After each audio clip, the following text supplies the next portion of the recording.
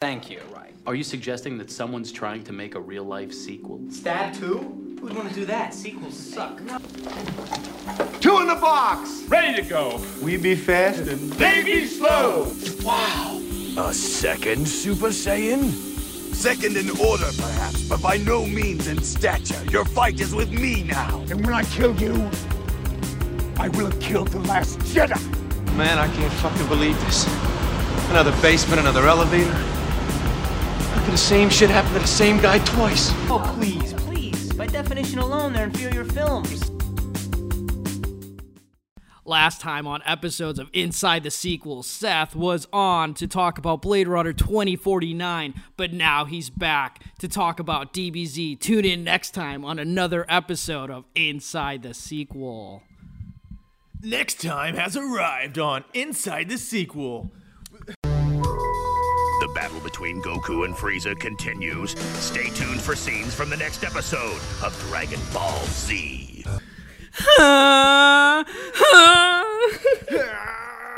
What's gonna happen next? Your calculations. Did they predict that Goku would be a Super Saiyan? Super Saiyan?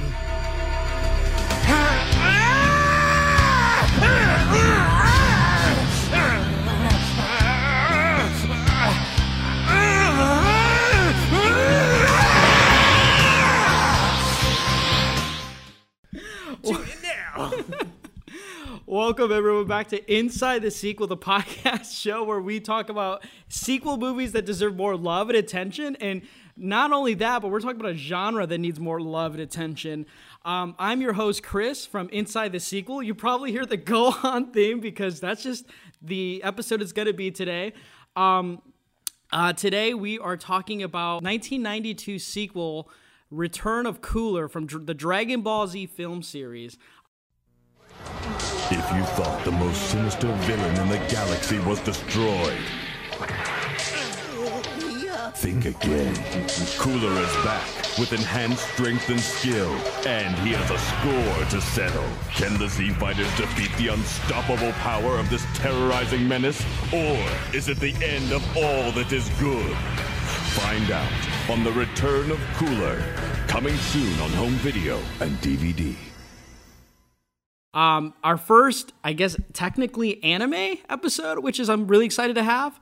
And with me today to tackle this enormous challenge, because when we talk about anime, we can't just talk about DBZ. We got to pay respects to a lot of other things. I have the anime expert, whose name's not Nick. I would say he's more of an expert than me, but thank you. But we have returning guests from the hit Blade Runner 2049 episode. We have Seth Gigi Garrett. SSG, thank you very much. A.K.A. Money to the Baby. Money to the baby. Actually, we all know Super Saiyan's better than God form. Controversy, let's hear it. Well, we have Seth back on again because we're talking about Return of Cooler. Now, Return of Cooler is a 1992 anime film that's the sequel to the 1991 hit DBZ film called Cooler's Revenge. We will get into what all of that means, but to have Seth on here means a lot because, well, Seth, I don't know if you knew this, but the Blade Runner 2049 up to this day is still the most downloaded episode of Inside the Sequel, which means you're kind of a big deal. I am. In size, stature, and clout. Do I get some form of clout for this? I'm still looking for it. Where's that card? And then now he's going to be talking about anime, so we know the internet's going to be set on fire. But before we get started, Seth, on talking about DBZ, most people know about you because we last talked about it on the Blade Runner episode, but let's talk about anime. What were some anime shows that you grew up watching? I kind of want to... I never get a chance to talk about this on this show unless we probably talk about Pokemon 2000, which will probably be at some point. But That's a good song in the movie. Sorry. That's a good movie. Yeah, Pokemon 2000 is low-key lit with Lugia being like... Wait, so no, I was saying the song from Mewtwo's Return of Mewtwo? Mewtwo's Revenge. Or Mewtwo Strikes Back. Yeah, but that's still the first movie. Yeah, it is. Yeah. Anyway, sorry, Lugia. That's also a great one. Sorry. I just love Lugia when he shows up and he starts singing like the humming thing, and then like everyone stops their fighting, and then Lugia comes out from the water from the iceberg. That was like so cool as a kid. Dude, he saw Ho-Oh in the first episode. Foreshadowing. 'Cause that was before the Next Generation came out, I think. Yeah, technically that was only in the Japanese comic for Pokemon, like when he sees Oho. But then the US animators thought that was really cool, not knowing what that was going to mean leading on, because the manga was, already ahead before the anime. Well, the game came out before the manga, and the manga probably adapted that and had Ho-Oh in it. And then, because Oho, you can't even catch. You technically can't even catch Oho in the first generation games. No, that was from the next region. That was Generation 2, yeah. Yeah, and that anime started off with the Kanto region, which is the first generation. Technically, Ash is a Red replacement, but... Well, you get to fight Red in that game, and he is freaking insane. Just all his Pokemon, like max level insane.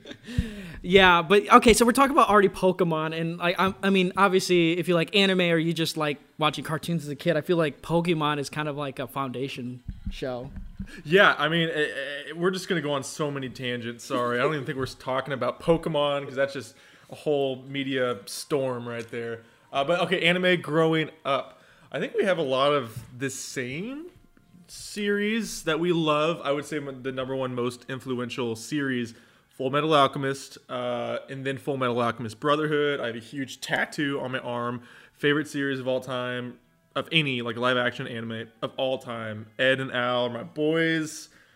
Just perfect cast, ensemble story, everything. So that was my number one growing up. But I just got into anime through like Toonami, Adult Swim, Cowboy Bebop, Rurouni Kenshin, Yu Yu Hakusho. Like so many good shows, so many great shows. I like owe my taste to late nights with Cartoon Network. Yeah, there's this YouTube channel that kind of says like what happened kind of basically for bigger companies from the 2000s. It's a weird channel, I know. But they talk about Cartoon Network and its branding and how they credit Toonami for really bringing in the stock and the price on Toonami. I think it was Ted Turner, whoever owned the Turner Company or whatever, when they bought Cartoon Network. And the Toonami and Adult Swim phenomenon in the early 2000s, late 90s is kind of what really made Cartoon Network what it became. It's really interesting when you think about it. I mean, when the late 90s and the early 2000s, like Toonami, Steve Bloom being the little droid who's like narrating and your guest host on a TV series. Yep. Like even Toonami had its own like running Iconic series. voice. It had a storyline. Do you remember the final episode? Yeah, he dies. He turns into a white Toonami, right? It was crazy. We assumed he died. Obviously, he came back because they rebooted Toonami. That was like bittersweet as a kid. I was like, he gets like liquid up. And he like got swallowed or something. It was weird. He became one. I don't know. I saw as a kid. I don't know. It was just weird that he was always like saying like something funny or snarky about the episode and be like, all right, well, let's see what's next. And like he had like he's sitting on the commander deck chair. What a good boy. What a good boy. Well, okay, so like on Toonami, like what was your so you were saying Brotherhood. Was there like another show that you were always pumped about on Toonami? Because for me, it was basically Rurouni Kenshin and Yu Yu Hakusho. Rurouni Kenshin and Yu Yu Hakusho. I mean, those are probably the top ones. Inuyasha, I loved Inuyasha. Okay. I really did. I don't know why. I think I just started watching it one day. I love the character designs. I love the setting in feudal Japan. It says Shomaru is just that emo, fun villain. You gotta love him. Badass design. The pervy monk with his awesome. He's a good character. It's a trope. But the pervy monk, he has the beads around his hand. Awesome, like suction power, but is also a curse with him. Kagome is a great protagonist. She's really fun. She also kicks ass, even though she could be a damsel in distress. She also kicks ass, which is fun. That was a big series for me too. Really Did you ever fun. get into Bleach? Because I kind of feel like I went more towards Bleach than Inuyasha. I got into Bleach through, I could say this now, it's Statute of Limitations is up. I watched it in like little parts on YouTube. I did watch the sub though. It was awesome. Respect, because I didn't. Oh, I loved it. It would be like part 1, part 2, part 3. I got all the way past the Soul Society arc, which I hear is the best arc. I got a little bit past that.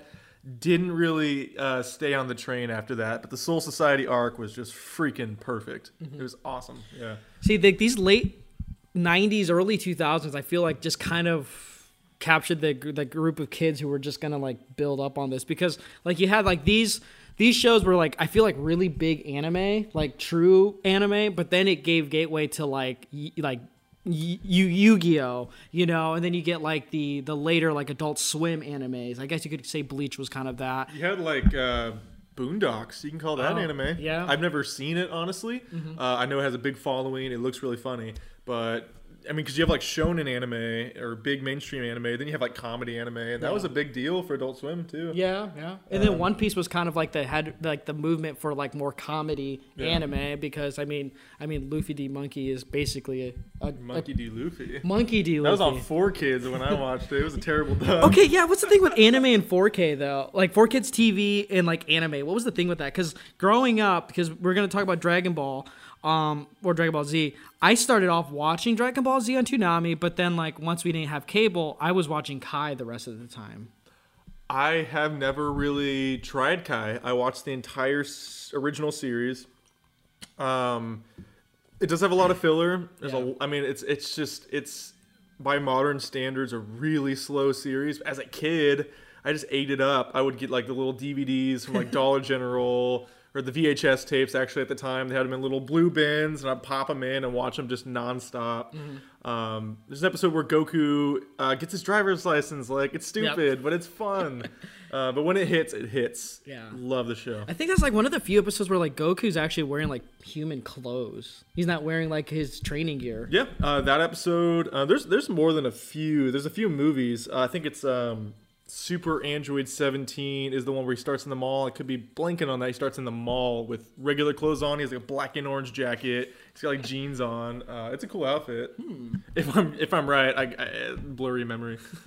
But so we're talking about some really iconic ones. Now I think anime has only gotten better with age. As a kid, it's all about the hype and you remember more of like these crazy moments. But I think as an adult, you remember like the more subtle moments. Like for me with Yu Yu Hakusho, I love the shadow tournaments with the demons. Like I think that stuff is so great. But like now as I've gotten older and revisiting the series, I just love a lot of the early episodes because I mean Yusuke is such a fascinating character, which I always thought he was a really cool.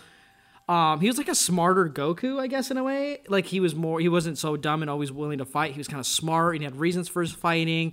He was kind of like almost like a Spike in a way because he's so apathetic towards himself. I would say he's more like Spike than Goku because he's kind of an ass. Like in the beginning, he's a jerk, and that's why he's such a good character because one selfless act gives him a reset on his life. And he's a good guy on the inside, but he's like this hardcore greaser type, like hooligan. Yeah. And he repents and becomes a spirit detective and becomes a really great guy. Yeah, and like the spirit world stuff is great, but I mean, just the stuff on the beginning on when he's in limbo is really, really heartfelt stuff. I would say, just because like Kurobara and him were not really friends. They were actually rivals. But Kurobara, after he sees Yusuke die, kind of feels bad for him and like how he treated him. I mean, he does his best to help the people he left behind, and I that's why I really like Kurobara. I just think he's like one of the ultimate anime bros. So we're talking about Dragon Ball Z though today. Where did that even begin with you? Sorry. Where did it began? I was young, like. Maybe kindergarten, like first grade. I just saw it on TV and I fell in love with it. It was my favorite show. I would like draw pictures of it, do little stencils, talk about it all day at school. I got all the trading cards. I went to freaking tournaments for it. Loved those cards, and just stuck with it. I watched all of Z, all of GT. Most of Super. I wasn't as big of a fan of Super. I'm actually not a big fan of Super. I do actually like parts of GT. It's got flaws for sure, but Super Saiyan 4 kicks ass. I would take that over Super Saiyan God or Ultra Instinct in my opinion. But yeah, I mean, I'm still a fan of the series. I'm still a fan of the characters. I bought all the video games and never missed a single one. Yeah, I guess past the present. I don't know. Yeah, Dragon Ball Z is one of those few animes, at least I've always felt, like, you remember how it goes, but, like, you see an episode, you have to sit and, like, watch the episode. Just because it's going to give you something of entertainment. Because, like, yeah, the Dragon Ball Z came out in 96. Now, it's technically the second series of the whole story arc because Dragon Ball was technically the first, but the American audiences, that came out in the late 80s, didn't it? I think Dragon Ball, but it didn't come to America until much later. I wouldn't even say late 80s. I think it came out maybe early, the manga did. It came out a while ago. It was a parody of Journey to the West, or Journey to the East, Journey to the West. Monkey King, pretty much. And it was started as a parody of that, and it was just a fun action comedy. I'm sure Toriyama did not plan for it to be what it was, and thankfully it became what it was. But I did watch Dragon Ball after I watched Dragon Ball Z, actually, and I do really enjoy it. It's a much different series. It's not so much like power levels, next villain, overcome, Zenkai boost, power levels, training, whatever. It was just more of a fun action buddy comedy. And it's different, but I think it's a really good series. Yeah, I think Dragon Ball Z is better, but Dragon Ball has that charm of like innocence because it's not all about Super Saiyans and like power-ups and everything. It's kind of like early anime where it's kind of like just kids getting in an action and adventure and kicking ass, you know? More perverted too. Yeah, like yeah, some of the animation is also really sus, especially with like Goku. We first introduced him, he's butt naked. Yeah, he got a little Peter going on, but well, there's that one scene where he's like slapping Bulma. He's like, "There's no penis." Yeah, she's like, "What the crap?" I mean, he's a little kid; he doesn't know. Yeah, and Bulma was technically like a teenager or something like that in that show too, right? Yeah, she's young. Yeah, they're like 16, I think, where she is. Mm-hmm. But then you get a lot of stories with Yamcha and Puar, which personally I really like in Dragon Ball. Wolfang Fist! And then you get Emperor Pilon a lot more, which you don't get too much of in Dragon Ball Z. He kind of shows up, but like Emperor Pilon has more of a story in Dragon Ball than anything else. Well, he has like appearances in Z. He's like that recurring joke villain. Yeah. Like he shows up in, I think, Battle of the Gods? Mm-hmm. Yeah. But I would say the Red Ribbon Army overall is more of a presence. Yeah. A villain. I mean, it's everything's like, it's more centralized in Dragon Ball, the villains, I feel like. I mean, you have like parodies of real life people as villains. You have like Red Ribbon Army, Pilaf, all that stuff. Yeah, I mean, there was just episodes dedicated to characters that were looking like villains, but they ended up just being like heroes or like helping the Goku basically. Like, do you remember like the Ox King? Like for the first 3 or 4 episodes, Roshi kept talking about him like how he's this evil person, but he gets like one episode and he's actually like this big, nice bearded guy. Yeah, Chi-Chi's his daughter. He's like, yeah, take care of my daughter. Yeah, like it's like stuff like that. And then he shows up in Dragon Ball Z and he's just like this chum, you know? Yeah, well, I mean, every character becomes a chum because Goku's a god now, so there's just power levels. Yeah. So for people who are like saying, like wondering, like what the hell are these guys talking about? So Dragon Ball Z is an anime show where the main character Goku, who is a Super Saiyan alien, let's just say he's an alien from a planet, Planet Vegeta. Yeah, Planet Vegeta. And Goku is it's basically like the Superman story arc. It's like Krypton, basically. And Goku was the only one that survived because the person who destroyed the planet, his name is Frieza, who is a world conqueror, basically. And when Goku lands on planet Earth, he's a Super Saiyan, so he has super abilities. He gets into adventures and grows his power to become basically a powerful being. And they use martial arts and basically like telekinetic sort of powers. They use something called ki. It's like an energy they have. You could say it's like chi or just energy, spirit, whatever. And they progress and get more and more powerful. It's a shonen, so they get more powerful. They train. They fight stronger enemies. They beat the enemy. They rejoice. There's peace. Another enemy comes. They fight them. It's a big cycle.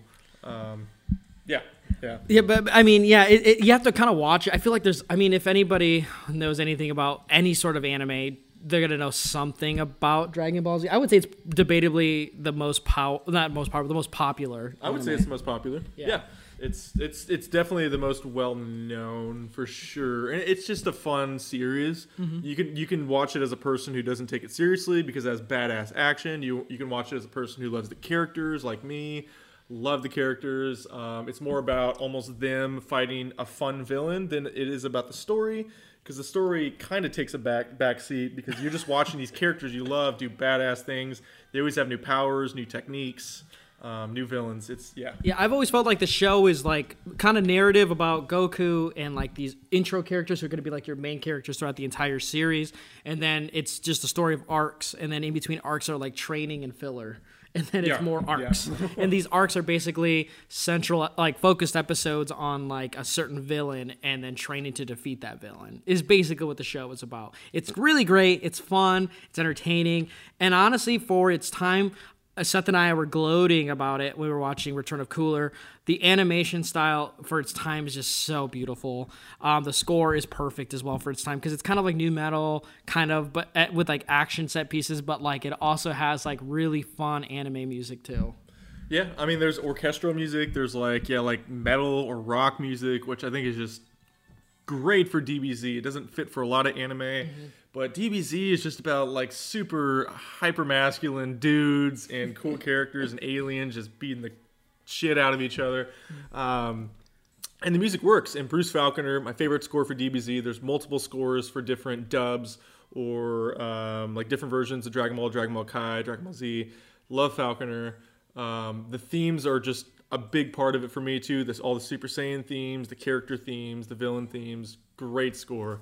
And the animation is still my favorite style. Like that late 90s, kind of early 2000s animation, all hand-drawn, looks gorgeous. It's just, you never feel like it's not good. I feel like a lot of modern animation, they take shortcuts. And they still did with the Dragon Ball series, but it's all just hand-drawn. There's something special about that. What's your favorite anime right now, though? Right now, I'm going through Haikyuu. I really like Haikyuu. Wow, that's what he has to first mention. No. Well, you said right now, so I'm thinking of what's going on. Hunter x Hunter is my favorite series that's not complete. Because my favorite series is Brotherhood, but Hunter x Hunter is just on this incredible hiatus. I love it, though. It's by the same creator as Yu Yu Hakusho. I mean, it's just a perfect series in my opinion. Gon kind of looks like a mini Yusuke in a way, though. He does, yeah, but he's a way different character. Different character. Yeah. It's the fact that his innocence is who he is, and then when you progress through the series, he loses some of that innocence, and it's a really, really, really great arc for him. Dang, but Attack on Titan is just sitting in the corner wondering why is he such a joke to you right now. Oh, no, sorry. Why am I not even saying it? That is my second favorite series of all time. I don't know why I didn't say that. Yeah, silly us. We forgot to talk about Attack on Titan. I'm thinking of older series for some reason. I don't know why. Is it Attack on Titan? Is it because Attack on Titan is just so mainstream at this point now? You just kind of want to distance yourself with more unknown shows? No, I love it. I mean, I will bring up the animation with that. The first 3 seasons are incredible, like absolutely incredible. And then a new studio came in, Studio Mappa. Still a good studio. I think they just had horrible time constraints. I think they just, it was not an easy task to adapt this arc of the story. But the story is still incredible. Yep, and that's the thing with anime now. It's fine. But that's the thing now with anime, like the thing that's the stories and the characters are going to be very important. But now more than ever, the animation style almost takes more precedent than even like the show itself. It's like Demon Hunter, for example, or Demon Slayer, sorry. Like that show. We're about to get controversial, in my opinion. Yeah, like here's the thing. That show has such a huge following. And I don't even think it's because of the stories or the narrative or the characters. I think it's because the animation stands out for that show, at least when it first came out. That's what my opinion is on it. Well, the animation is incredible. I believe it's by a studio that typically did video games. I think Guilty Gear, things like that, Blaze Blue. Really great animation, gorgeous. I just don't think it's a great series. I think the characters are fine. I think the supporting cast is honestly terrible. The protagonist, Nezuko, his sister, I do like them as characters, but I feel like nothing is earned in that series. He always pulls a power out of his ass to win a battle, doesn't have this progression, doesn't have this curve of him like working for it, in my opinion. I think after he finished his training, destroyed that boulder, I think the show went downhill. Controversial opinion, I know, but that's just me. Yeah, but that's the thing with the anime, and that's why I think going back to some of these older animes, I feel like now more than ever, aside from, a lot of animes are on breaks right now. Like I think Code Geass is about to work on another season, I think now. And I think JoJo, are they still going on right now? JoJo's still going. Code Geass, I think technically finished, but they're doing something else with it. Okay. I watched Lelouch for a while, got pretty far on it. I didn't finish it. I need to go back and finish it. But Yeah, they're doing something else with like Evangelion. It's finished, but they're still doing. That's stuff. a good comparison there. And shout out Neon Genesis real quick though, because that's a show that I've been watching when I get the chance, and man, it's really good. But it seems like a lot of these anime shows that are coming back from taking breaks. Attack on Titan, you can include on there. The animation is becoming more of a criticism, but I also see a large reemergence of people going back and visiting those early 2000s, kind of like those mid 2000s. Like Naruto was the first one to kind of get a revisit, and that's why I think Naruto is bigger now than it used to be when it first came out, because people are going back and watching it. It's kind of like the Avatar, The Last Airbender thing, where people loved it when it came out, but like now they're revisiting it, and it's way more popular. That's a good point, because I actually watched a lot of Naruto growing up. I totally forgot to mention it. I loved it.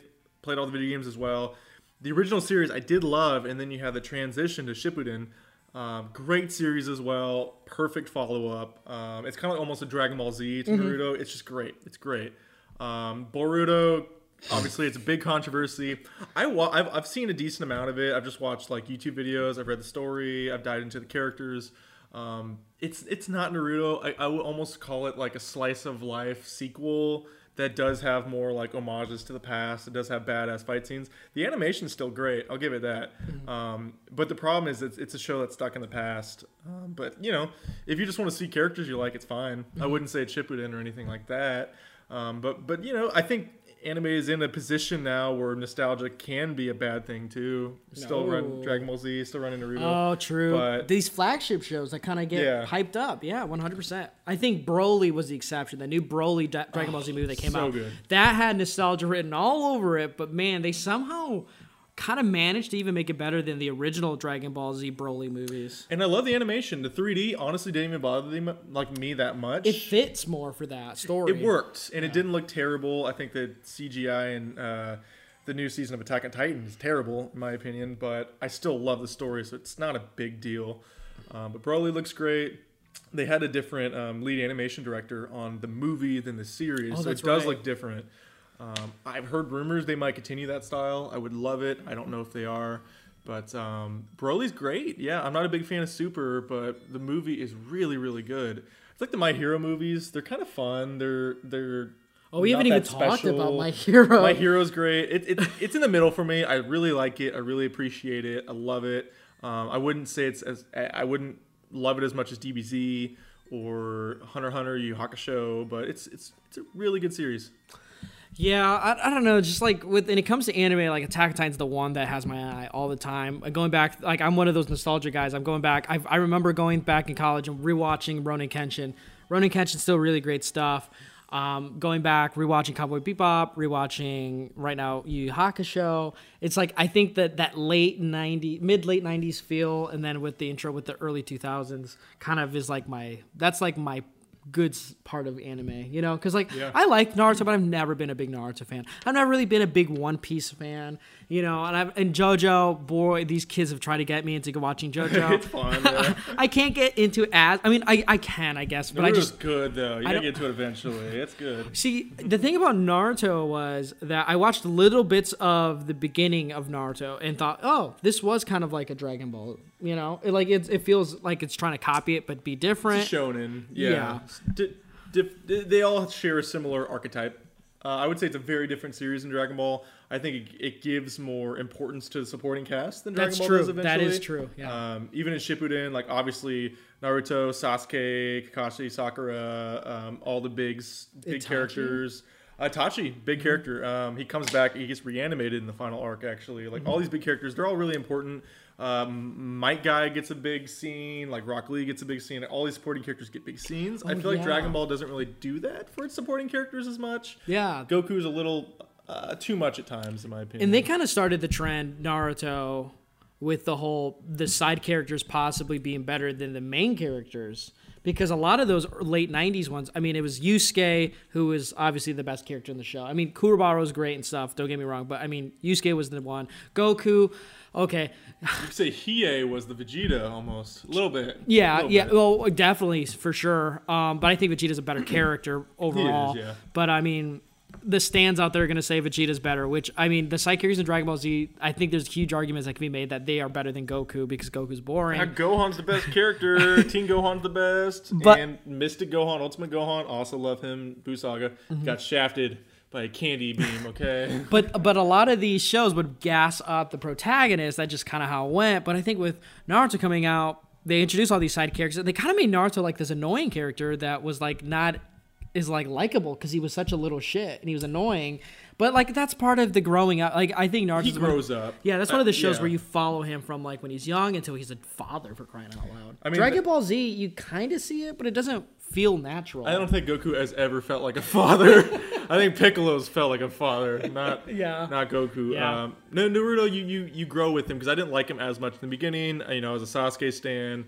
I loved a lot of supporting characters, even like the small ones like Rock Lee, Kiba, like everyone. But yeah, Dragon Ball is weird, where Goku is kind of just. It's always about him. He's like Jesus, you know. Yeah, it's always about him the entire time. And that's the thing about Dragon Ball Z. I think if you ever want to get into it, you could watch Dragon Balls. I would say start with Dragon Ball Z.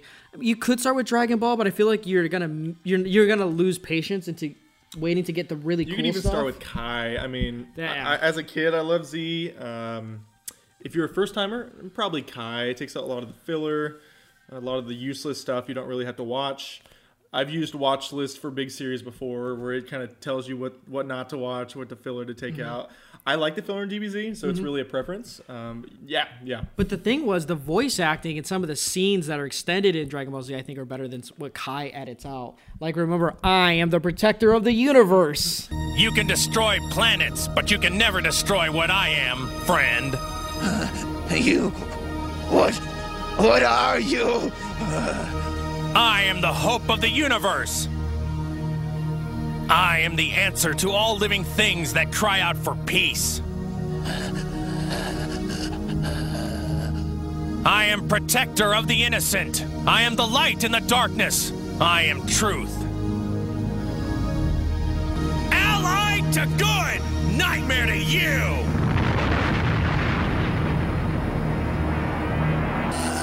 How will Frieza be able to stand up to Goku now that the legendary power of the Super Saiyan has awakened within him? Don't miss the next exciting episode of Dragon Ball Z. I am the leftover eggs in the fridge. I am the one who will kill you in your sleep. Yeah. Like that in Dragon Ball Z, with that moment where he turns into Saiyan in front of Frieza is really great, but you don't get that in Kai. I love the Goku who is a protector of Earth. I don't like the Goku who wants to fight because he's bored. Yeah. There's two sides to Goku. I think GT had a much different side of Goku I appreciated. It was a Goku that was a little angrier at these douchebags that keep coming to Earth trying to cause problems. He was done with it. The way he killed, it was either Nova Shinran, I believe it was Nova Shinran. He punched him right through the stomach, and he did it not in a mean way, not an angry way. He just says, I have to kill you because I love my planet. I don't like the Goku in Super where he's like, I'm gonna let you live because I'm gonna fight you later. It's a different Goku. It's all preference. I know people love that Goku. I'm not trying to start a fight. No, start a fight on here. We need to know that Super is not at all very interesting. I don't care. I mean, there are even times where I have to ask Seth. I'm like, Hit's a cool character. I'll give him that. Yeah, Hit is a cool character. Hit's cool. Jiren's fine. Yeah, I think Vegeta serves a Beerus big. and Whis are great. Yeah, Beerus and Whis are great, and I think Vegeta's a lot cool. I mean, he's already cool, but I think he's like almost better than Goku even through that entire series. He's more interesting. Yeah, because he's like he's more willing to work with Goku, and in that respects, like he just grows more. Even though he's a better character than Goku, he just grows even more. Especially in those movies, because in the movies you get to see him like be a dad with Trunks, because Trunks is there now. Which we didn't even talk about Trunks. Dragon Ball Z is just such an expansive anime. It's huge. I would say like Super. I did appreciate Android 17. He got a little bit of a redemption arc. The power levels in Super are weird because like Master Roshi is stronger than some Z fighters, and then 17 is like super strong, and Gohan's not even powerful anymore. Gohan is like this skinny, like I don't know, malnourished. It doesn't make sense. Like, sure, he's not training, but he doesn't need to be like 40 pounds wet, you know. And he's still jacked. Okay, Super takes place like 2 years after the Buu Saga, and he's jacked as hell. Whatever. Yeah. So I mean, Dragon Ball Z is kind of going through its ups and downs right now, but we want to talk about the biggest of ups. And for me, at least, when watching these movies with Seth again, which I haven't seen since I was like a kid, the Dragon Ball Z movies from during the Dragon Ball Z series. So you had quite a bunch of them, but the ones we're talking about today are Return of Cooler from 1992, which was the sequel to the 91 Cooler's Revenge. Now, there's quite a lot of characters on here, which I think we should kind of talk about a little bit of the characters in this movie before we even talk about it, because they play kind of important roles. So like you have like Goku and Vegeta, who we've established are Saiyan characters. They're basically the main characters. You have Goku's son, Gohan, who's I feel like has quite a big presence in a lot of these movies. Best character in the series. Yeah, like he's very interesting. The animation makes him look exactly like Goku, which is kind of funny and lazy. Except the long hair. I like how he has longer hair because only Raditz really had longer hair in the series, and in like some members of the Ginyu Force, whatever. Like true, but. Yeah, I love Gohan's design. I love when he's Super Saiyan 2 and he has extreme like gel spikes. Yeah. And he has like the little Superman curl that's right in their forehead. I think the fringe looks awesome. Yeah. I love his purple gi because he gets it from Piccolo, his real father, not Goku. Yeah, Piccolo's in this one, the Namekian, who's the green character. Krillin, the short bald guy, who's actually Goku's age technically. At least they grew up together, but he still looks like he's the same age as Gohan. Master Roshi, the old pervert. Oolong, the transformation pig. The main villain, Cooler, who we'll talk about in a second. Yarobi, who is the fat samurai, and Mr. Popo. Pecking order. Okay, so Yarobi and I feel like Mr. Popo kind of get like the comedy in Oolong. Well, Oolong's kind of always been a comedy bit character, but Yarobi and Mr. Popo kind of get a backseat in a lot of these movies. But I think it's because, like Yarobi kind of helped Goku train to defeat Vegeta in the show. He cut off his tail. Yeah. Like he kind of served a big purpose in the show. Mr. Popo, he's with King Kai all the time. And he's helps take care of the Watchtower or the big old tower in the sky. Yeah. He's not really an important character anymore, but no, he's not. He's Mr. Popo. Like, He's Mr. Popo. For the OGs, you'll know who he is. Yeah. But yeah, he definitely is not aged well in terms of the race sense, for sure. But yeah, these are kind of like some of the main characters. Piccolo, the Namekian, he's a green character. He's basically Goku's like buddy on Earth. He's an alien as well. And then let's talk about Cooler. So in the first movie in 1991, Cooler's Revenge, it's a redemption story for the villain, because the main villain, the only reason he wants to fight Goku, which all these villains want to fight Goku because he's powerful. Cooler wants to fight Goku because he basically has a brother named Frieza. I'm trying to make sense of this all because it sounds confusing if you don't watch the show. But everyone's names are puns, by the way. Okay, so Freezer, Cooler, like Frieza Cooler. Their dad's name is King Cold. Yeah.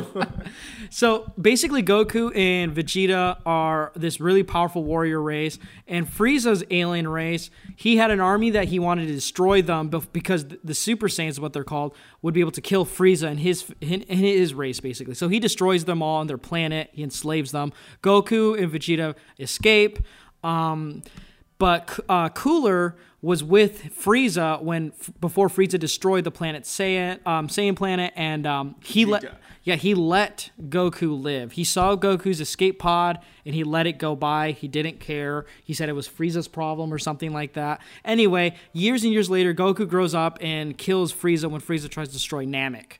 And which is my favorite personal arc, but it's also like probably the most basic because everyone knows who Frieza in the Namek series is. It's a great arc. Yeah, I mean you see Super Saiyan for the first time, which turns her hair yellow, which is awesome. But now in the movie in 91, Cooler comes to get revenge for Frieza's death because he has this family honor, and Cooler is way more stronger than Frieza, and we thought up to this point Frieza was like the most powerful villain at the time.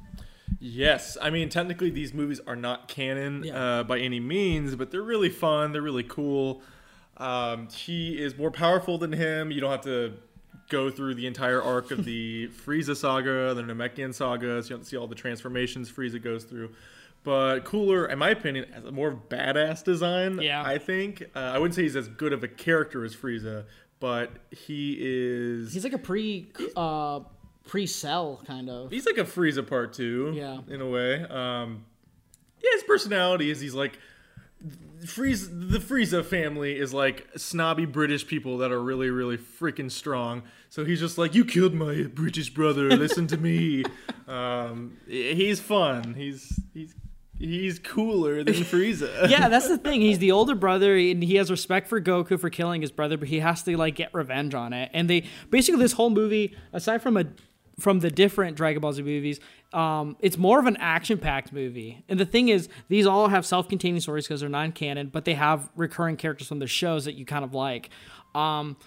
Now, when Return of Cooler comes out, Goku killed Cooler in the first movie. Spoilers, because Goku has to always win.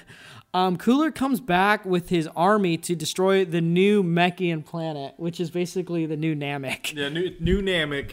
It's a planet they inhabited after Frieza blew up Namek. In the 5 minutes that seemed like an eternity in the series. I don't need to go into that. But New Namek is this peaceful planet for the Namekians to finally reside on after the terrible experience they had from Frieza. And then Cooler just wants to go part 2 on that, so let's have fun. Yeah, so Cooler comes back and he looks different. He's like all shiny and stuff like that. But here's the thing. When Goku fights him, he notices something different because Cooler brings like this whole kind of like starship that latches onto the planet and like enslaves the Namekians, which seems to be a plot with them all the time. Big Getty Star. It's kind of a dumb name. The Big Getty Star. But he has like these like droids with him. They look like super battle droids. I'm not gonna lie. They look like the droids it's from a GT video game on Game Boy Advance. They look a lot like those droids. And in Legacy of Goku, was also a Game Boy game I played, or Game Boy Advance game. It's amazing. They had droids like that too. I don't even know if they were canon at the time, but they look like the similar droids as enemies. They kind of even look kind of like the robots in the Studio Ghibli movie Castle in the Sky. Do you remember like those brown, like long, or like, a little bit? They kind of look like that, but silver because those were brown wooden robots. Yeah, I know what you're talking about. Yeah, they kind of look like that. And Cooler comes back and he's all shiny and he's totally cocky this time around. In the first one he was very much more like respectable with Goku because he knew how powerful Goku was.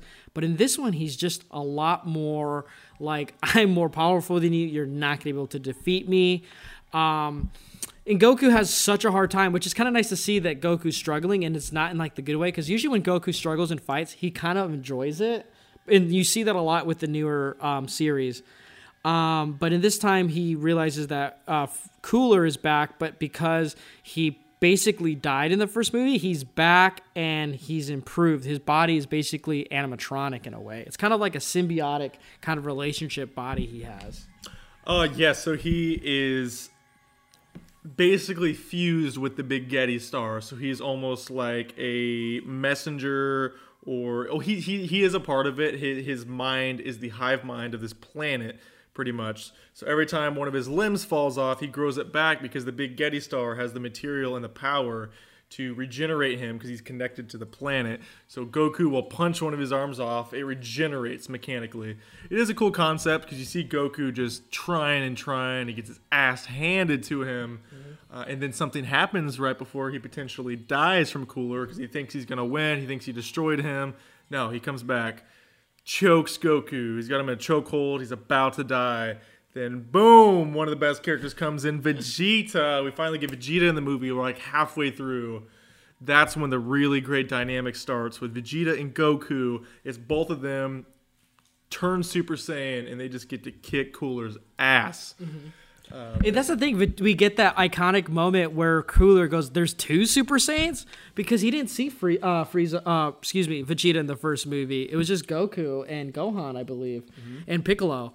And this time he finally finds Vegeta. And that's the thing about Cooler and like Frieza is they always underestimate Vegeta. That's always been the thing in general. Yeah, like they want to kill him because basically they have a vendetta against that race because that race is really powerful, and they kind of call him like what is the derogative terms and stuff like Monkeys. that. Yeah, they're very racist towards Saiyans. They hate the Saiyans because they enslave them. As they enslave a lot of races, they destroy a lot of planets, enslave a lot of races.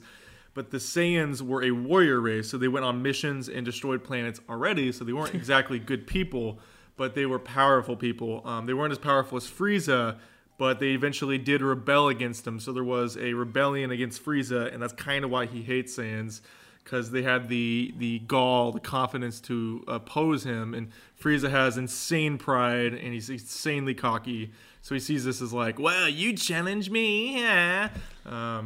Yeah, so the Saiyans and the legendary Super Saiyan has always been a threat. He knows the legend of it. If one eventually becomes a Super Saiyan, they could challenge Frieza directly, and that's what happens. Mm-hmm. Yeah, and the thing is, he always wants to work with Vegeta because Vegeta was at one of the other survivors of the planet, and he's also the Saiyan Prince. So he's technically a royalty, but Goku is more powerful than him, which becomes the grope and whining of Dragon Ball Z in general. Yeah, it's always a back and forth. Goku Vegeta. I preferred it when it was more of an ensemble. Gohan was an important character. Even like the side Z fighters could be like fun. Like Piccolo always had his place. Tien even had his place in Cell Saga. Yeah. He was able to assist. But currently it's definitely Goku and Vegeta. They are the most powerful. Yin to their yang. One's an angry, cocky jerk at times. One's like this innocent, pure soul. But they're so good together. Mm-hmm. They're so good. So they come back. Well, Vegeta comes and saves Goku, which is which is nice about the movies, which you kind of get a break from the show. The movies really have Vegeta helping Goku out, or vice versa, and times like it really feels like intense. And I think it works best with Vegeta because like Vegeta, he's a better character. You want to root for him to be good. He never wants to show his good side. But in the movies, you kind of get a comical side of him, and you get him kind of caring about Goku. Now, this is obviously before he calls him Kakarot and stuff. But once he starts calling him just Kakarot all the time, it's amazing. But Cooler realizes that there's a second Super Saiyan, so he has to power himself up even more, thus creating clones of himself to overwhelm the two Saiyans.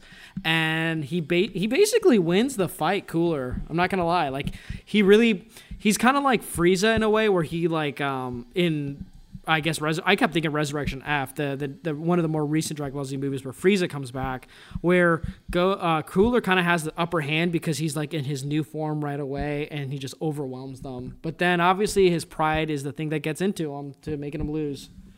Oh, we're gonna go right into the ending. Yeah, because I want to talk about more than just the movie. Okay. At this point. So the ending, Goku and Vegeta are captured, which is actually not something you see very often in the series at all. You do have characters get captured. I mean, you have like beginning of Buu Saga with the Majin and then absorbing Gohan's energy, things like that. Whatever. They both are captured, and he is absorbing their energy, and he says it's something he always wanted to do. He wanted to kind of humiliate the Saiyans because Goku, as a Super Saiyan, was the one who defeated him previously. So when they turn Super Saiyan, he gets to some kind of like exhilaration out of it, you know, it turns him on.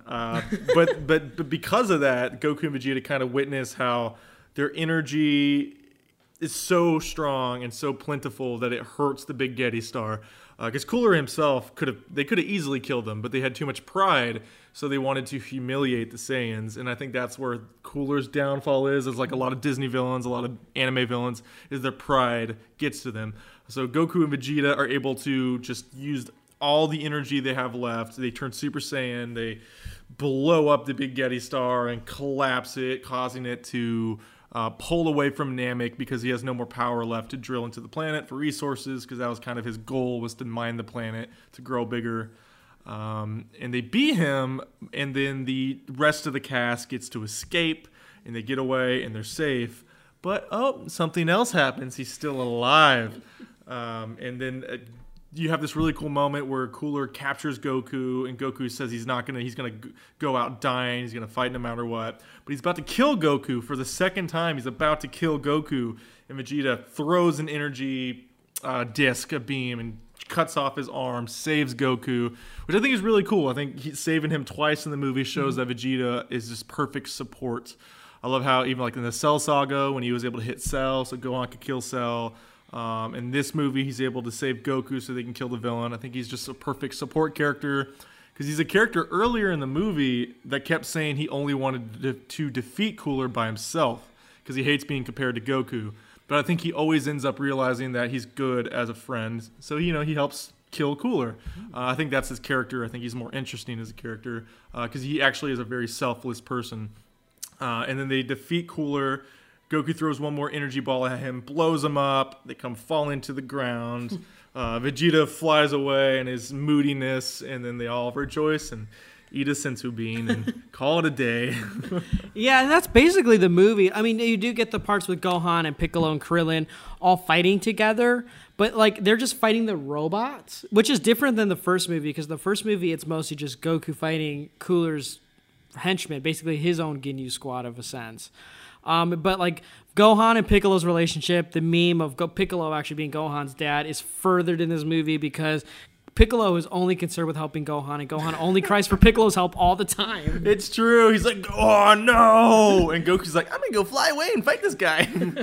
No, Piccolo is literally Gohan's dad. Gohan in the Cell Saga asked Piccolo for his clothes so he could be like his protege. He could be a successor to him. Not Goku's, Piccolo's, which I think is a really cool dynamic because Toriyama recognizes like Piccolo took him under his wing because Goku maybe isn't as capable to raise someone as because he's a fighter at heart. He's a Saiyan. I mean, that's what they are.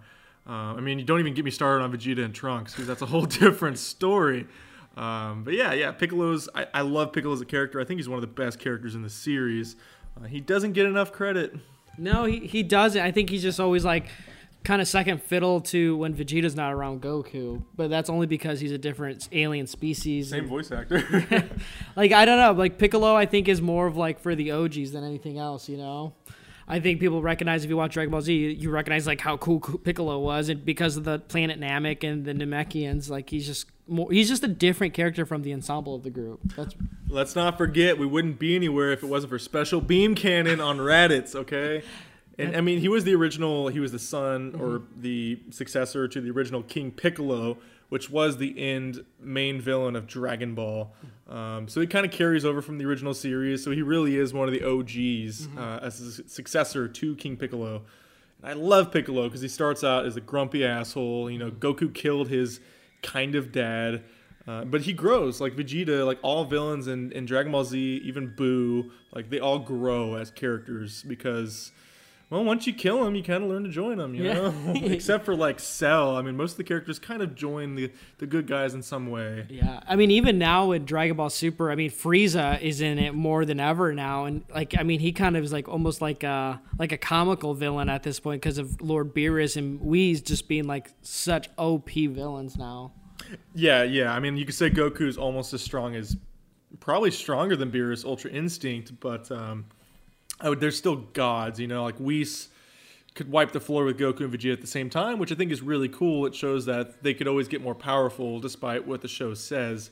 Yeah, when you bring in those power levels, you know, characters like Piccolo, do they matter? Not as much, but it's good that they always bring them back for many of the series as comic relief or part of the story, because I don't want to miss those characters. They're good characters. Yeah, that's the thing about, like, I think these movies do really well, especially like Return of Cooler with like Piccolo and Gohan.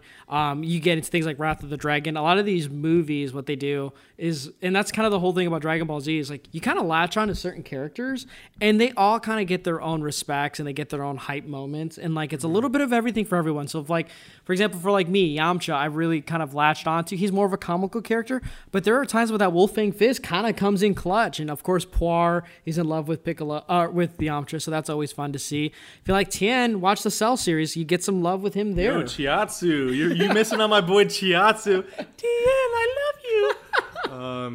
Yeah, we don't have to think about what he did to the Cybermen during the Saiyan Saga. Yeah, and if you want to get more love of like Tien, you could also watch World's Strongest too. World's Strongest is a really good movie. Yeah. It's when there was no kind of power level bullshit for the series. Tournaments were still meaningful. Tournaments were meaningful. It was more martial arts. Like, obviously, you still had Kaioken, you still had Energy Blast, but it was just more about the characters and who they were opposing. I mean, Wrath of the Dragon, you brought that up. I think that's also one of the best DBZ films because it has way more character development, I think, than any Dragon Ball movie ever. It really puts a lot of focus on Trunks and the new character Tapion. I love Tapion. Me and Chris were talking about it earlier. He's basically just a Dragon Ball Z Link from Legend of Zelda. It's literally one of my favorite game series of all time. Majora's Mask, shout out. And it's one of those weird movies where Trunks' build, like his story, like kind of progressed in the movie, and they kind of like translate that to the show really well too because it was so popular. Yeah, it's not canon, but Tapion is the one who provided Trunks with his sword that he killed Frieza with when Frieza returned later on in Dragon Ball Z. And he's such a good, honest, like interesting character. I love his design.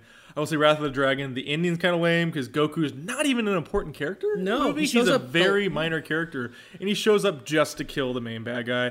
But the thing about that movie is it's not really about the villain. The villain doesn't really have a personality. He's like a kaiju. The thing about that movie is it's about Trunks coming of age almost. Like he's becoming a man. Tapion kind of is like this secondary father figure to him because I wouldn't say Vegeta's a great father figure. It's a good movie, and Gohan has like fun little great Saiyaman kind of interactions in the beginning of the movie. Yeah. It's a really fun movie. It's all about the kids in that one. That's what's great about it. It is, yeah. Goten's funny too. Yeah, Goten's in it. The second son to Goku. Gohan, he's in it with his wife or his girlfriend Videl. Yeah. And they're kind of having their own kind of like, not marital because they're not married yet, but they're kind of relationship stuff. Well, they're in high school still. Yeah. It's about him trying to have a double life as a superhero and a high schooler. And I wish we got more of that, honestly. I know a lot of people hate it. I think Saiyaman's just really funny. As far as like Gohan, because Gohan's kind of goofy. He's a nerdy guy. Like he's not a badass like Vegeta or Goku. He's this really nerdy, really powerful, emotionally maybe stunted kid. And I love him as a character. And he's just trying to be a hero like his dad, so he becomes a superhero. I think it's humorous. I think it's fun. And we get to see kind of that side of him in this movie. And it becomes less important. The movie becomes less about Gohan. But it's a cool like way to open the story, I think. Yeah, like I said, these DBZ movies, they're just a lot of fun. They're self-containing stories where the only kind of background you need is like the understanding of who the characters are. You don't even have to follow the timeline of a lot of these movies unless a certain character, like obviously you have to watch the Frieza saga, which is very early Dragon Ball Z, to understand who Cooler is. But I mean, other than that, most other things are pretty much self-contained stories. And even with Cooler, all you have to understand with Cooler's Revenge, The Return of Cooler, is that his brother got killed by Goku because he was trying to be basically a space Hitler. Yeah, and you can even say Goku didn't kill him because Frieza kind of killed himself. True. And then obviously he came back after King Cold found him, and then Trunks killed him, so you could say Trunks is the one that killed him. Which is another thing I thought interesting about the series is Goku, I don't think kills anybody canonically, except for like one small character later on in one of the later sagas, but the series is always about him fighting to the end and trying to come to an understanding because he doesn't want to kill anybody. I think, he doesn't really kill anybody, and a lot of them become heroes or like kind of side supporting characters. It's interesting for sure. Yeah, and that's the thing with like anime. Like you gotta have. I mean, I'm not saying you have to watch anime, but you should really give it a chance. I think if you can get past maybe the subbing, which I think is not a problem at all. I think the whole argument of subs versus dubs is always interesting because I'm not a purist, and I know Seth isn't a purist either. Because Dragon Ball Z has to be watched as a dub. I mean, the sub is good, but I think the dub is 100% better. I just love the voice actors. Yeah, I wouldn't say like there's a lot of subs that are better than dubs, 100%, like a lot of subs. But there are some definitive dubs. I would say Full Metal Alchemist is a definitive dub. It's just all the voices are perfect, absolutely perfect. Dragon Ball Z, I think, is a definitive dub. Some people prefer the sub. I think Goku's voice in the dub is just who I see as Goku, and Chris Sabat as Vegeta is who I see as Vegeta. In the sub, I don't know, I couldn't get past kind of a female voicing Goku for some reason. It just didn't click with me. Not that she doesn't have a good performance. She's great. It just doesn't click with me as a character. It's kind of weird. And like Cowboy Bebop, perfect as a dub. Yep. Steve Bloom as Spike Spiegel is iconic. I can't imagine anyone else voicing Spike. It'd be weird if someone else voiced Spike. Talk about another anime where the movie is pretty damn good too. The Cowboy Bebop movie, Knock on Heaven's Door, is also a phenomenal anime movie. It's also a Halloween movie as well. I like a woman who can kick my ass. Exactly. And that's the thing about anime movies. I feel like if they aren't Studio Ghibli, or if there aren't something like Akira or Ghost in the Shell, I don't think people give a lot of anime movies a chance. Well, you have prestige films like Your Name, which I will say Your Name is a masterpiece. Yeah, Hoda with his anime films lately. Shinkai. That's Shinkai. Hosoda, he did like Boy and the Beast, Wolf Children. I love him as well, like amazing. Shinkai did not a sequel, but he did another film in the same universe as Your Name in a way, because it has connected characters. Kind of more Easter eggs, called Weathering with You, and that, I think, in my opinion, is also a masterpiece. I mean, we could get into the rabbit hole of anime films and other series I've seen. I mean, the director of Cowboy Bebop, I would say Bebop's not even my favorite series by him. I would say maybe Terror in Resonance. Like, he's done a lot of great series. Samurai Champloo, he also did that. Just a genius, an absolute genius. But I won't go down that rabbit hole. Yeah, it's just like I think the goal of this episode, not only was it just to nerd out with Seth about talking about Dragon Ball Z and different animes, but I think it's to, like, I don't know, my live stream I recently did on Hertastic Reviews. I'm never one to shy away from talking about movies that I think as a kid were important and I think they still hold up today. Anime movies, like anime shows, are definitely things like I still stick with and like I still champion.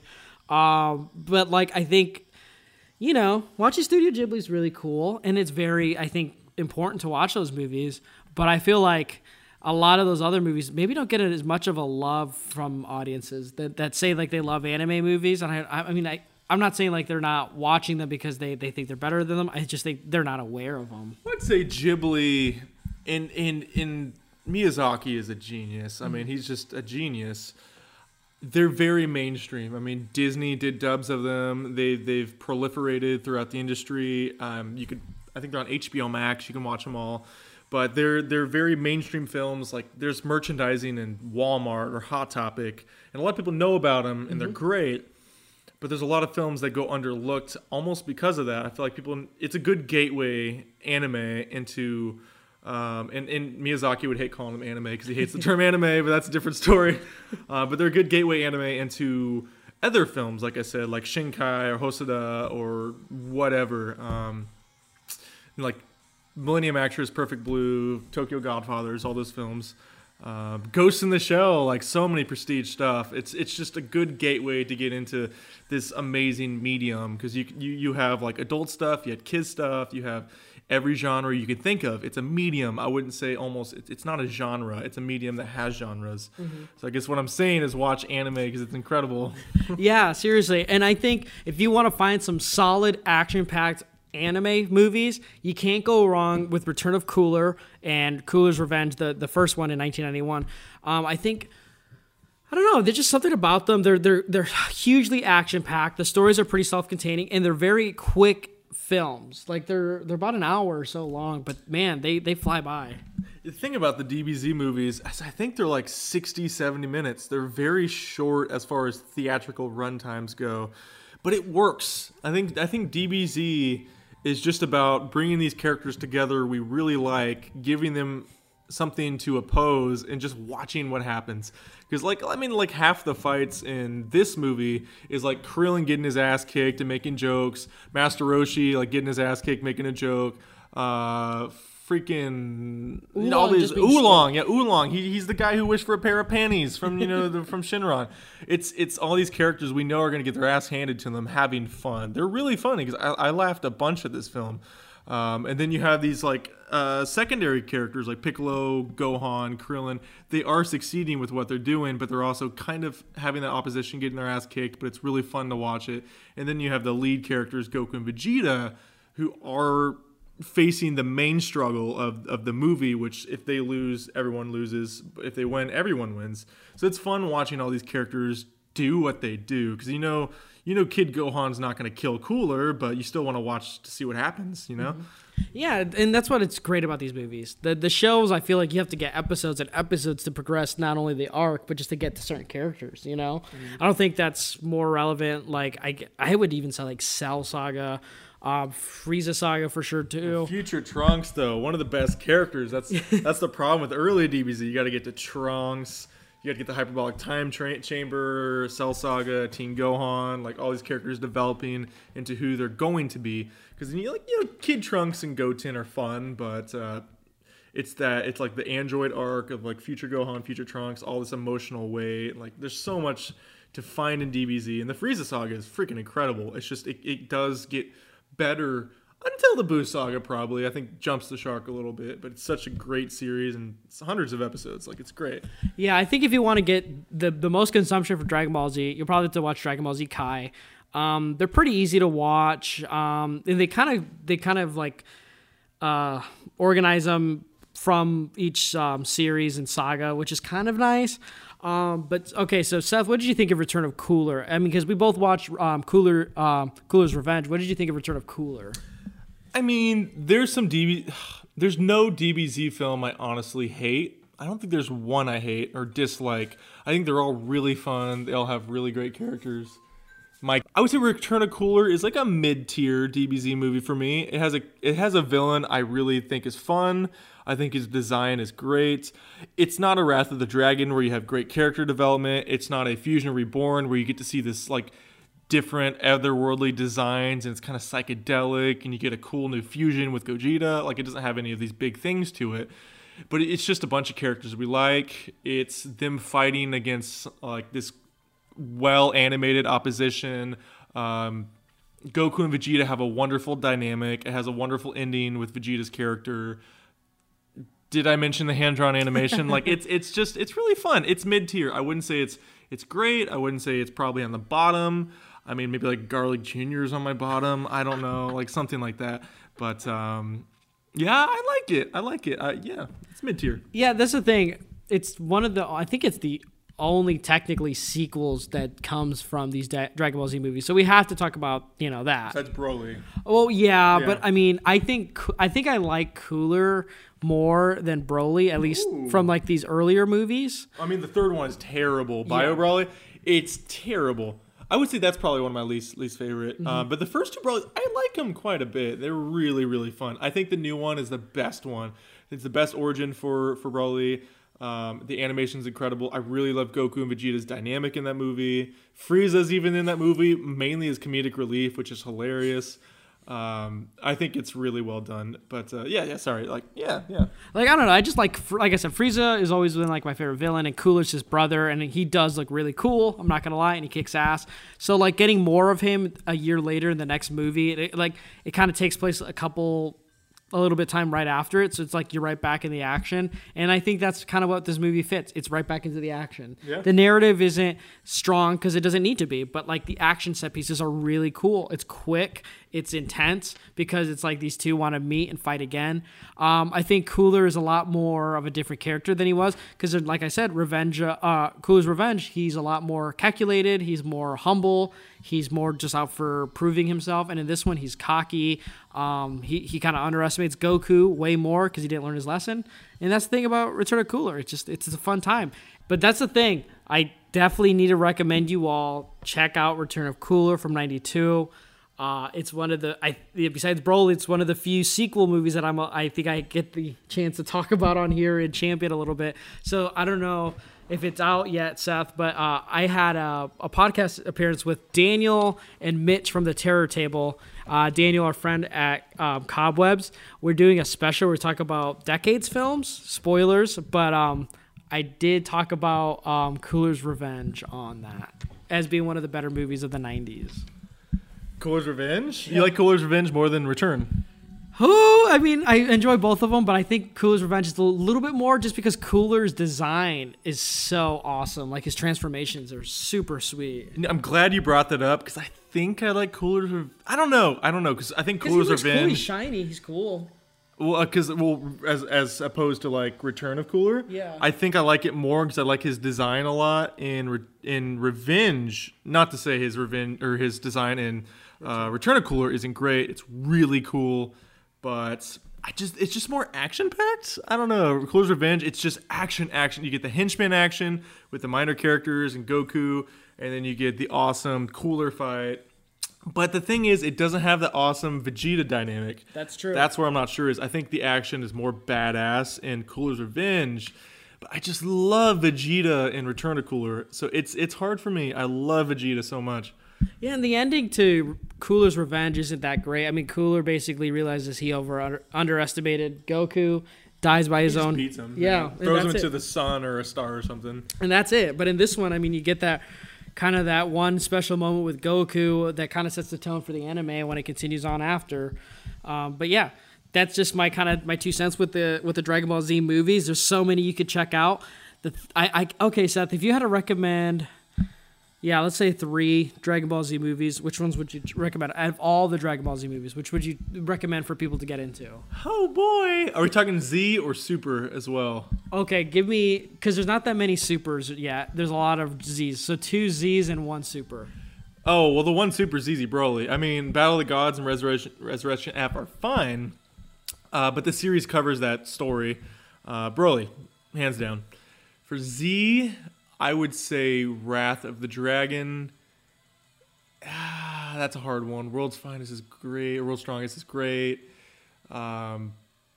Maybe Fusion Reborn because I love Gogeta. I think that the psychedelic visuals. I think Janaba is a really fun villain. And Pycon's in it. And Pycon, that's hard because I really love the original Broly, but the new one, in my opinion, is better anyways. So maybe Wrath and Fusion Reborn, but there's a lot of. I love BoJack. I love Teen Gohan. Don't make me choose. Okay, that's my top 3. I'm sorry, that's my top 3. Okay, but that's the thing though, because you can buy these Dragon Ball Z and Dragon Ball Z Super movies. You can buy them individually on Blu-rays now. They're in double packs, and Seth, you have most of them. So 100%, we both co-signed. The ones you have to buy are Wrath of Dragon and Fusion Reborn because they come together in that one pack, and it's super good. That's one of the best packs to buy. Now the Broly pack comes with 3 films if you want your bang for your buck, but Bio Broly isn't that great, so whatever. Yeah. So what you could technically do is buy the Wrath of Dragon double with Fusion Reborn. You could buy the Broly triple, and then you could also double up and get that new Super Broly movie that came out as well. Yeah, just be a dumbass like me, and I think I saw a sale at Best Buy after we saw Broly. Yep. They were having a big sale on every single DBZ movie, and I was like, yo, I got my new credit card. Let's put every single one on my credit card. So I bought them all. Since then, I've had to pay that off, but I don't regret that decision because we watched most of them in one day. We had a big 24-hour day. We watched freaking 7 Samurai and a bunch of DBZ movies and stuff, but it was a good day. They're movies you can just watch. I recently watched this one with my girlfriend, and she just said it was really entertaining to watch. It's just. You don't really have to know the characters, like you said. You can just watch it. You can have fun because the dialogue is really funny and fun. The characters are kind of universal in a way. Like Goku's a universal protagonist. I think Vegeta's kind of that angry guy with the heart of gold in a way. And she said it was fun to watch. So I really think that's cool. So even if you haven't seen maybe Cooler's Revenge or other DBZ movies, I think any of them are a good stepping stone into the series. Yeah, and that I'm with you. I would say Wrath of Dragon and Fusion Reborn definitely have to be the ones. A Super Bowler is amazing, and a guilty pleasure of mine is kind of Battle of the Gods, but I also recognize it's not that interesting. The only reason I like it is because Beerus did Gohan dirty, but I would say the fight with Beerus is really badass. It's cool. You get introduced to Beerus, and Beerus I think is his most entertaining in that one because he's funny, but he's also not a pushover. In Resurrection F, he just shows up the whole time and doesn't do anything. Resurrection F is not a good Dragon Ball Z movie, which for what it was hyped up to be, it was one of the bigger disappointment of Dragon Ball Z movies. I just don't like the arc. I just don't like that arc at all. I think Frieza is a fantastic villain. I just don't think I understand it was necessary to bring him back because he is the one that helps defeat Jiren later on in Super. Spoiler alert. I don't know. I feel like we kind of rehashed that with Trunks when Frieza came back with King Cold. Resurrection F, and it's fine. You get Gold Frieza. You know, he has that power level enhancement because he decided to train for like an hour or whatever. It is what it is. But I don't know. Maybe they did my boy Gohan dirty. Maybe that's why I'm bitter. But I think the movie kind of retreads old ground, and Vegeta almost gets that win, but then Goku kind of gets it instead. So kind of, you know. Yeah, it's basically like the ending for me will always be the writers being like, this would be a cool ending. Oh, never mind. Let's just change it. Let's just reverse time. Yeah, and that's about it. I don't know, but you can't go wrong with getting Super Broly, the newest of the Dragon Ball Z Super movies. You don't even have to watch the show Super to even understand it. You just got to know who the characters are, and they kind of explain most of it. But yeah, I would say Fusion Reborn, Wrath of the Dragon, and I would say after that, I would say the Cooler movies. I don't know. I'm a sucker for Frieza, but I think Cooler is even better. I don't know. I'm just such a sucker for him. But yes, World's Strongest is definitely sweet, and I would also say, I don't know. I kind of want to rewatch Lord Slug because I remember having a good time with that one. Okay. Let me just say I didn't really take this into account because it's a much shorter Dragon Ball Z movie, but the Future Trunks movie, the story of history of Trunks. Oh, yeah. Okay, maybe that's the best one, hands down. This boy loves Trunks. I do love Trunks. Well, I love Gohan and Trunks. They're my two. They're my top three characters: Gohan, Vegeta, Trunks. Future Trunks, not Kid Trunks. Future Trunks, much different character. It's so emotional. Seeing Gohan lose that fight with the androids, his missing arm, the weight it puts on Trunks. It feels like I'm watching Goku turn Super Saiyan for the first time again, because he turned Super Saiyan when he sees his best friend in the world, Krillin, die by the hands of Frieza. I love the history of Trunks because he gets to see his mentor, like a father figure, die by the hands of the androids, and it's brutal. The action in that is brutal. I think the action in most DBZ movies is fun. This one, you see limbs break, you see blood. The animation is much darker. It's raining. Like, it's so good. But it is a much shorter film. I would say that's why maybe I didn't consider it. But that's good. Bardock, is a good film. Yeah. You get to see kind of him go against Frieza. It's more more uncanon than anything else, but it's fun. I would say it's not one of my top three, but it's one I just thought about. History of Trunks, y'all. Yeah, dude, there's probably listeners right now who are like, I've been waiting for this moment to come out and just talk about DBZ and show my standing of the anime love. But yeah, these are some of our recommendations. This was an excuse to talk about anime movies and anime shows that we could recommend. But yeah, if you know any anime movies that we haven't talked about that you absolutely adore, I know there's quite a few. There's some blind spots on my list that I've been meaning to watch. A couple of them being I want to watch Perfect Blue, Tokyo Godfather's definitely one out there. And honestly, Seth's gonna call me crazy. I still haven't even seen Wolf Children yet. Oh man, that movie is so good. Everything by that director is good. I saw Mirai at a local repertory theater, and I thought that was fantastic. It's a very slice of life, almost fantastical tale. But Wolf Children, dude, it'll make you cry. It's so good, so good. It's very fantastical. It has werewolves almost, and it's about this young lady falling in love with a werewolf, and he passes away, and her children, as a single mom, she has to take care of human wolf hybrids, and it's more funny than you expect, but there's a big emotional weight to it. It's very dramatic. And yeah, Boy and the Beast too, same director, fantastic. Yeah, fantastic. Boy and the Beast. The Girl Who Leapt Through Time is another good one. That one I think is more of a popcorn movie, but the thing is, it takes so long. The runtime for it is a little too long, but it is a very enjoyable, kind of like a teen romance movie. I don't know. We have you on here, Seth. We're talking about anime movies, dude. Let's just give something for the people who are going to be groaning when you say this. What are your top 3 Studio Ghibli films? Okay. Do they have to be in order?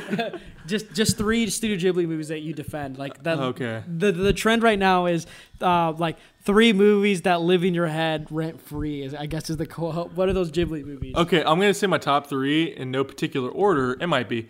I do want to defend Castle in the Sky. It's not in the top 3, but I think that is pure. There's always action. a defense for that movie. It's pure action adventure comedy, and I love the protagonist. Okay, I love him. Is it James Van Der Beek, right? Yeah, James Van Der Beek, Mark Hamill. as the villain. That's why I think people defend it more. No, it's good though. It's just action comedy. It's not a great story. It's not as There's not much depth to it, like Spirited Away or Howl's Moving Castle. It's just fun.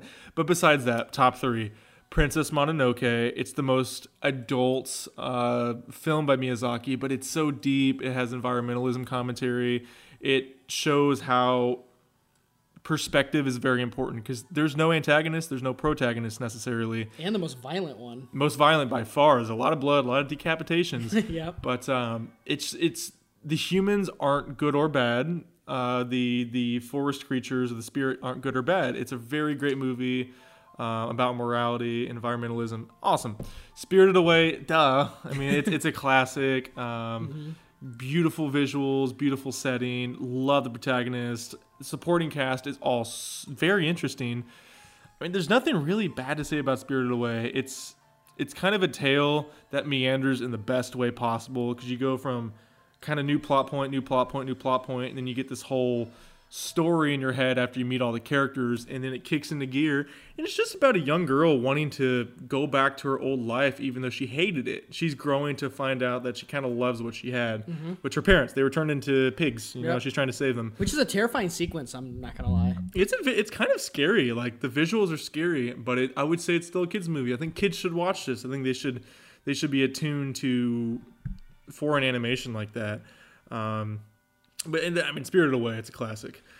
And then Howl's Moving Castle, I would say that's my other. I love Howl's. Debatably, it's also one of my favorite Ghibli films. Yeah, Howl's good. He's a cool character too. Yeah. I did watch the dubs. Christian Bale voiced him. But Christian Bale's amazing. Yeah, and Billy Crystal is the flame. Yeah, Billy Crystal's great. I mean, once again, the supporting cast is great. Animation, like, there's nothing bad you can say about most of these films.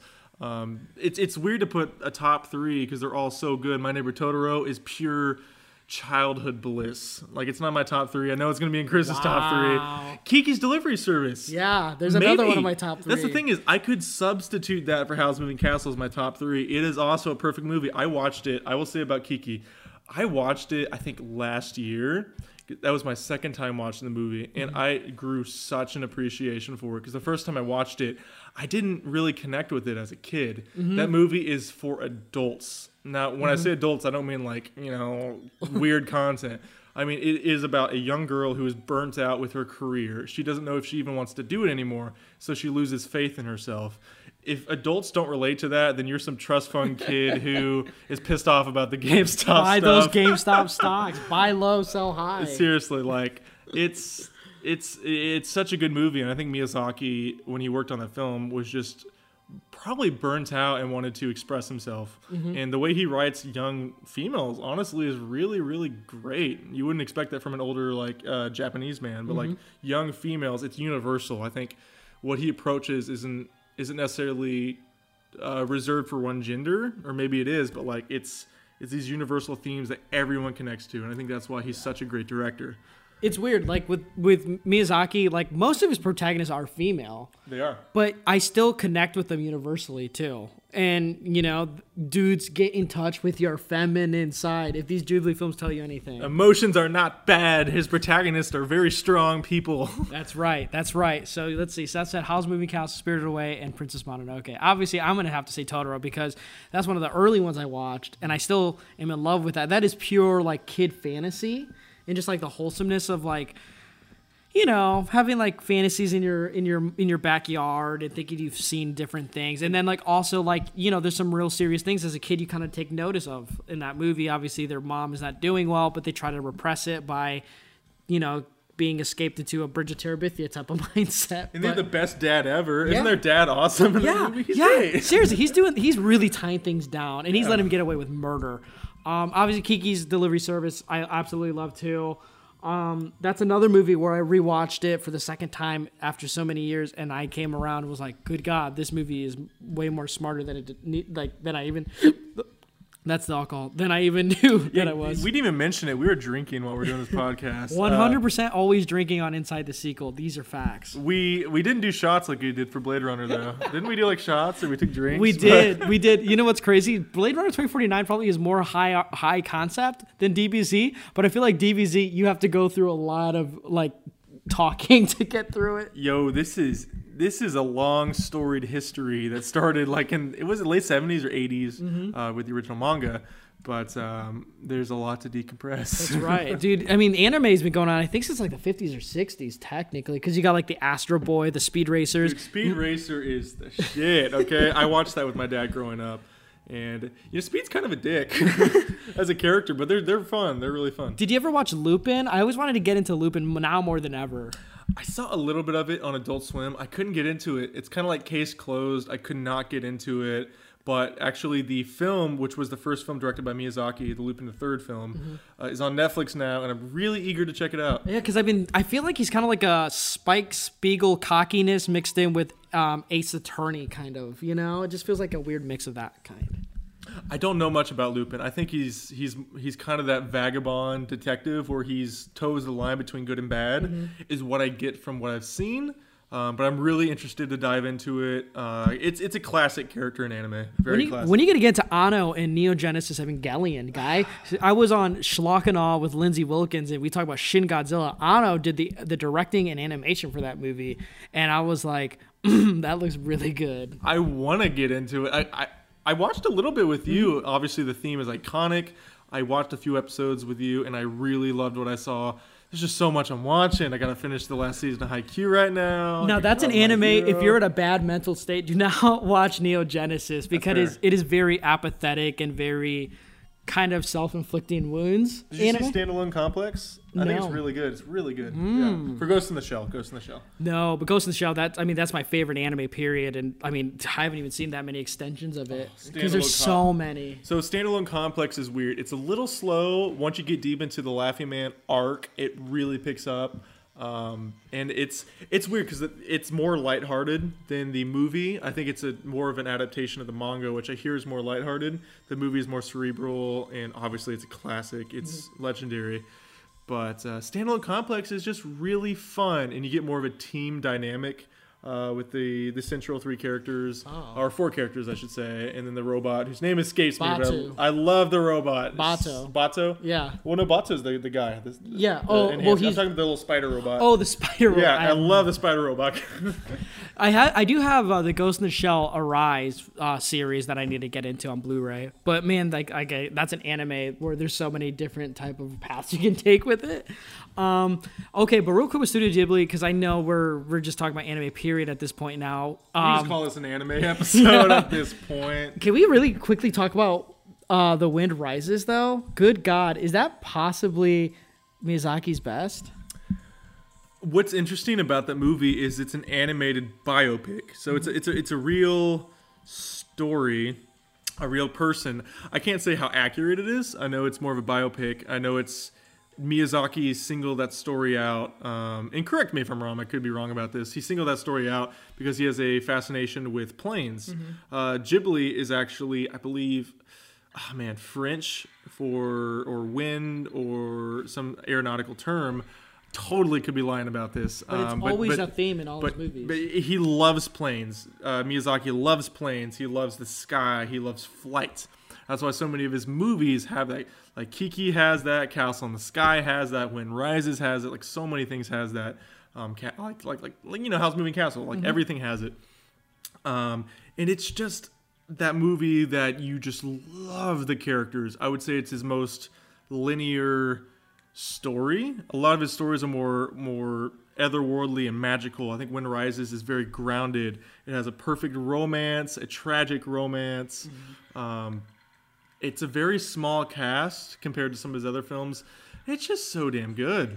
It'll make you burst with glee. It'll make you cry tears, sadness, and joy. Would you think it's his best though? I'd say you could say critically it might be one of his best. Yeah, I think it's one of his best that doesn't get talked about because it isn't like you said, it isn't otherworldly like his. Like we could just make a whole Miyazaki episode, honestly, if we ever wanted to. But whenever I think about like my favorite Ghibli films, it's not in there. But it's kind of like one of those like it's my favorite, but it's not my favorite. Does that make sense? Yeah. Like it's like if it showed up to my house, it would stay at my house rent free, and I would take care of it until it got it back on its feet. But it never ever has to be at that low point ever. Here's the thing: is I own almost every single film I think except for Ponyo and Wind Rises.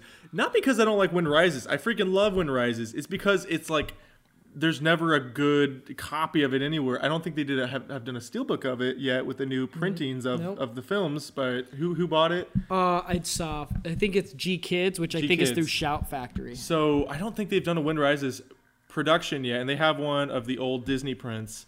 I just never picked it up, and I really want to because it's such a fantastic series. Dude, but where's From Up on Poppy Hill on your list? Because good Lord, that is like one of my favorites. I think I know I'm in the minority there, but I don't understand how you don't like that movie. I didn't say I didn't like it. No, I'm just saying for the people in general who I don't understand how you don't like it. It's jazz infused. It's a really good romance that kind of takes you for a ride, but then you kind of realize at the end it's not going to be that. It's really beautifully animated. I like the division between the boys and the girls because it feels like that's how it was in school. Sure. And it's kind of like it's a coming of age movie 100%, but it's not even about the romance at that point. They kind of throw it for a spin in that movie, but it's I don't know. I think it's a really beautifully animated movie, and it's a very relatable one for me. I don't even know what to say. I don't know. Maybe I watched it at a bad time. I liked it, but I didn't love it. And I think it was at a time when I don't know if I wanted to watch a movie. I think I just wanted to do something. So I didn't pay attention to it as much. I remember it being charming in a way because it was about it was a club, right? Yeah. And it was about high school and then characters kind of started aggregating to this club, and it was kind of fun and interesting. But I just want to watch it again. I don't know. I want to see I want to have that fascination that you had when you first saw it because I think I would have that with like Kiki. I think with Kiki. The first time I saw it, I just did not appreciate it, and the second time I saw it, I was blown away. And that's the thing about, a lot of movies is sometimes you just have to have that certain perspective to enjoy it. Because if you don't have that perspective, it could be a bad time or a bad place or bad mental state or anything. And I don't know, because I think I would love it. I don't know. It's Goro Miyazaki. It's not Hayao. It's his son Goro. And I'm sure he has that spark just like his dad. Yeah, and he ended up not doing a not-so-other good one, though. Which Tales from Earthsea. Yeah. I haven't seen it. I love the cover art, and I've almost watched it multiple times, but I hear it's not great. I still want to watch it eventually.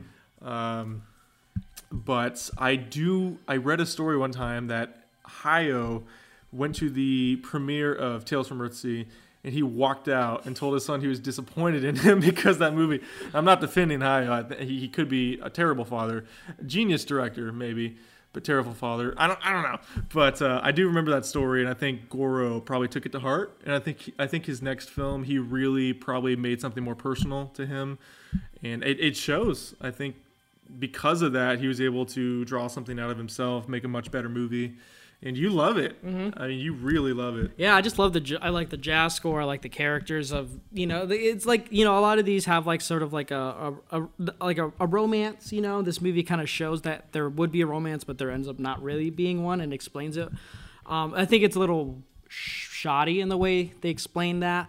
But for me, it's all about the boys versus the girls, but the boys being obviously, little shits and the girls being smarter. And I like that kind of dynamic there because guys can be idiots at times, including myself. But it's kind of funny how this episode we talked about anime shows and then we talked about the DBZ and then we talked about Studio Ghibli, which I think goes to show there are so many different avenues you can go with anime.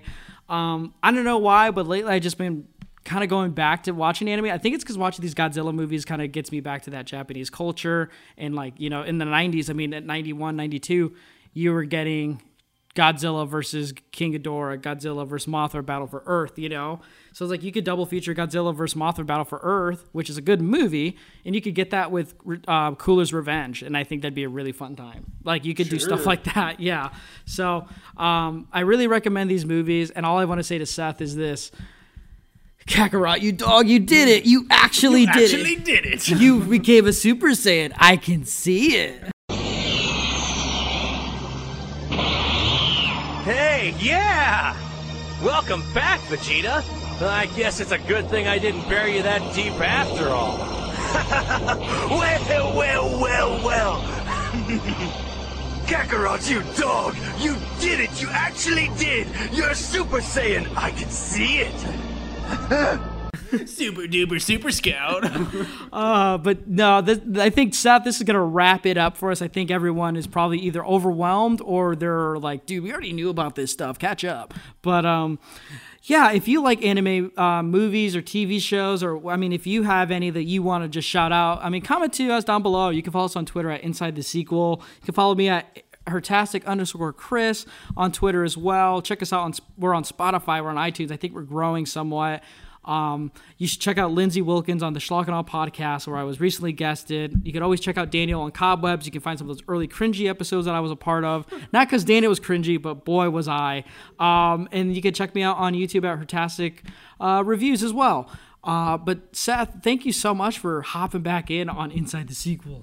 Yeah, thank you for inviting me. You can't catch me on social media very much because I'm a peasant, but you can catch me following Chris around or being the voice in his ear. Dude, follow him on Robinhood. He's always on Robinhood looking at stocks. Yeah, I'm sure I am. I mean, you can check out my website for my freelance career, SethAlexGarrett.com. I do weddings and stuff, but I just enjoy doing this. I think I would love to do more future episodes. I'd love the Blade Runner episode. Mm-hmm. I like talking about stuff, and if I'm wrong about it, don't tell me because I'll be sad.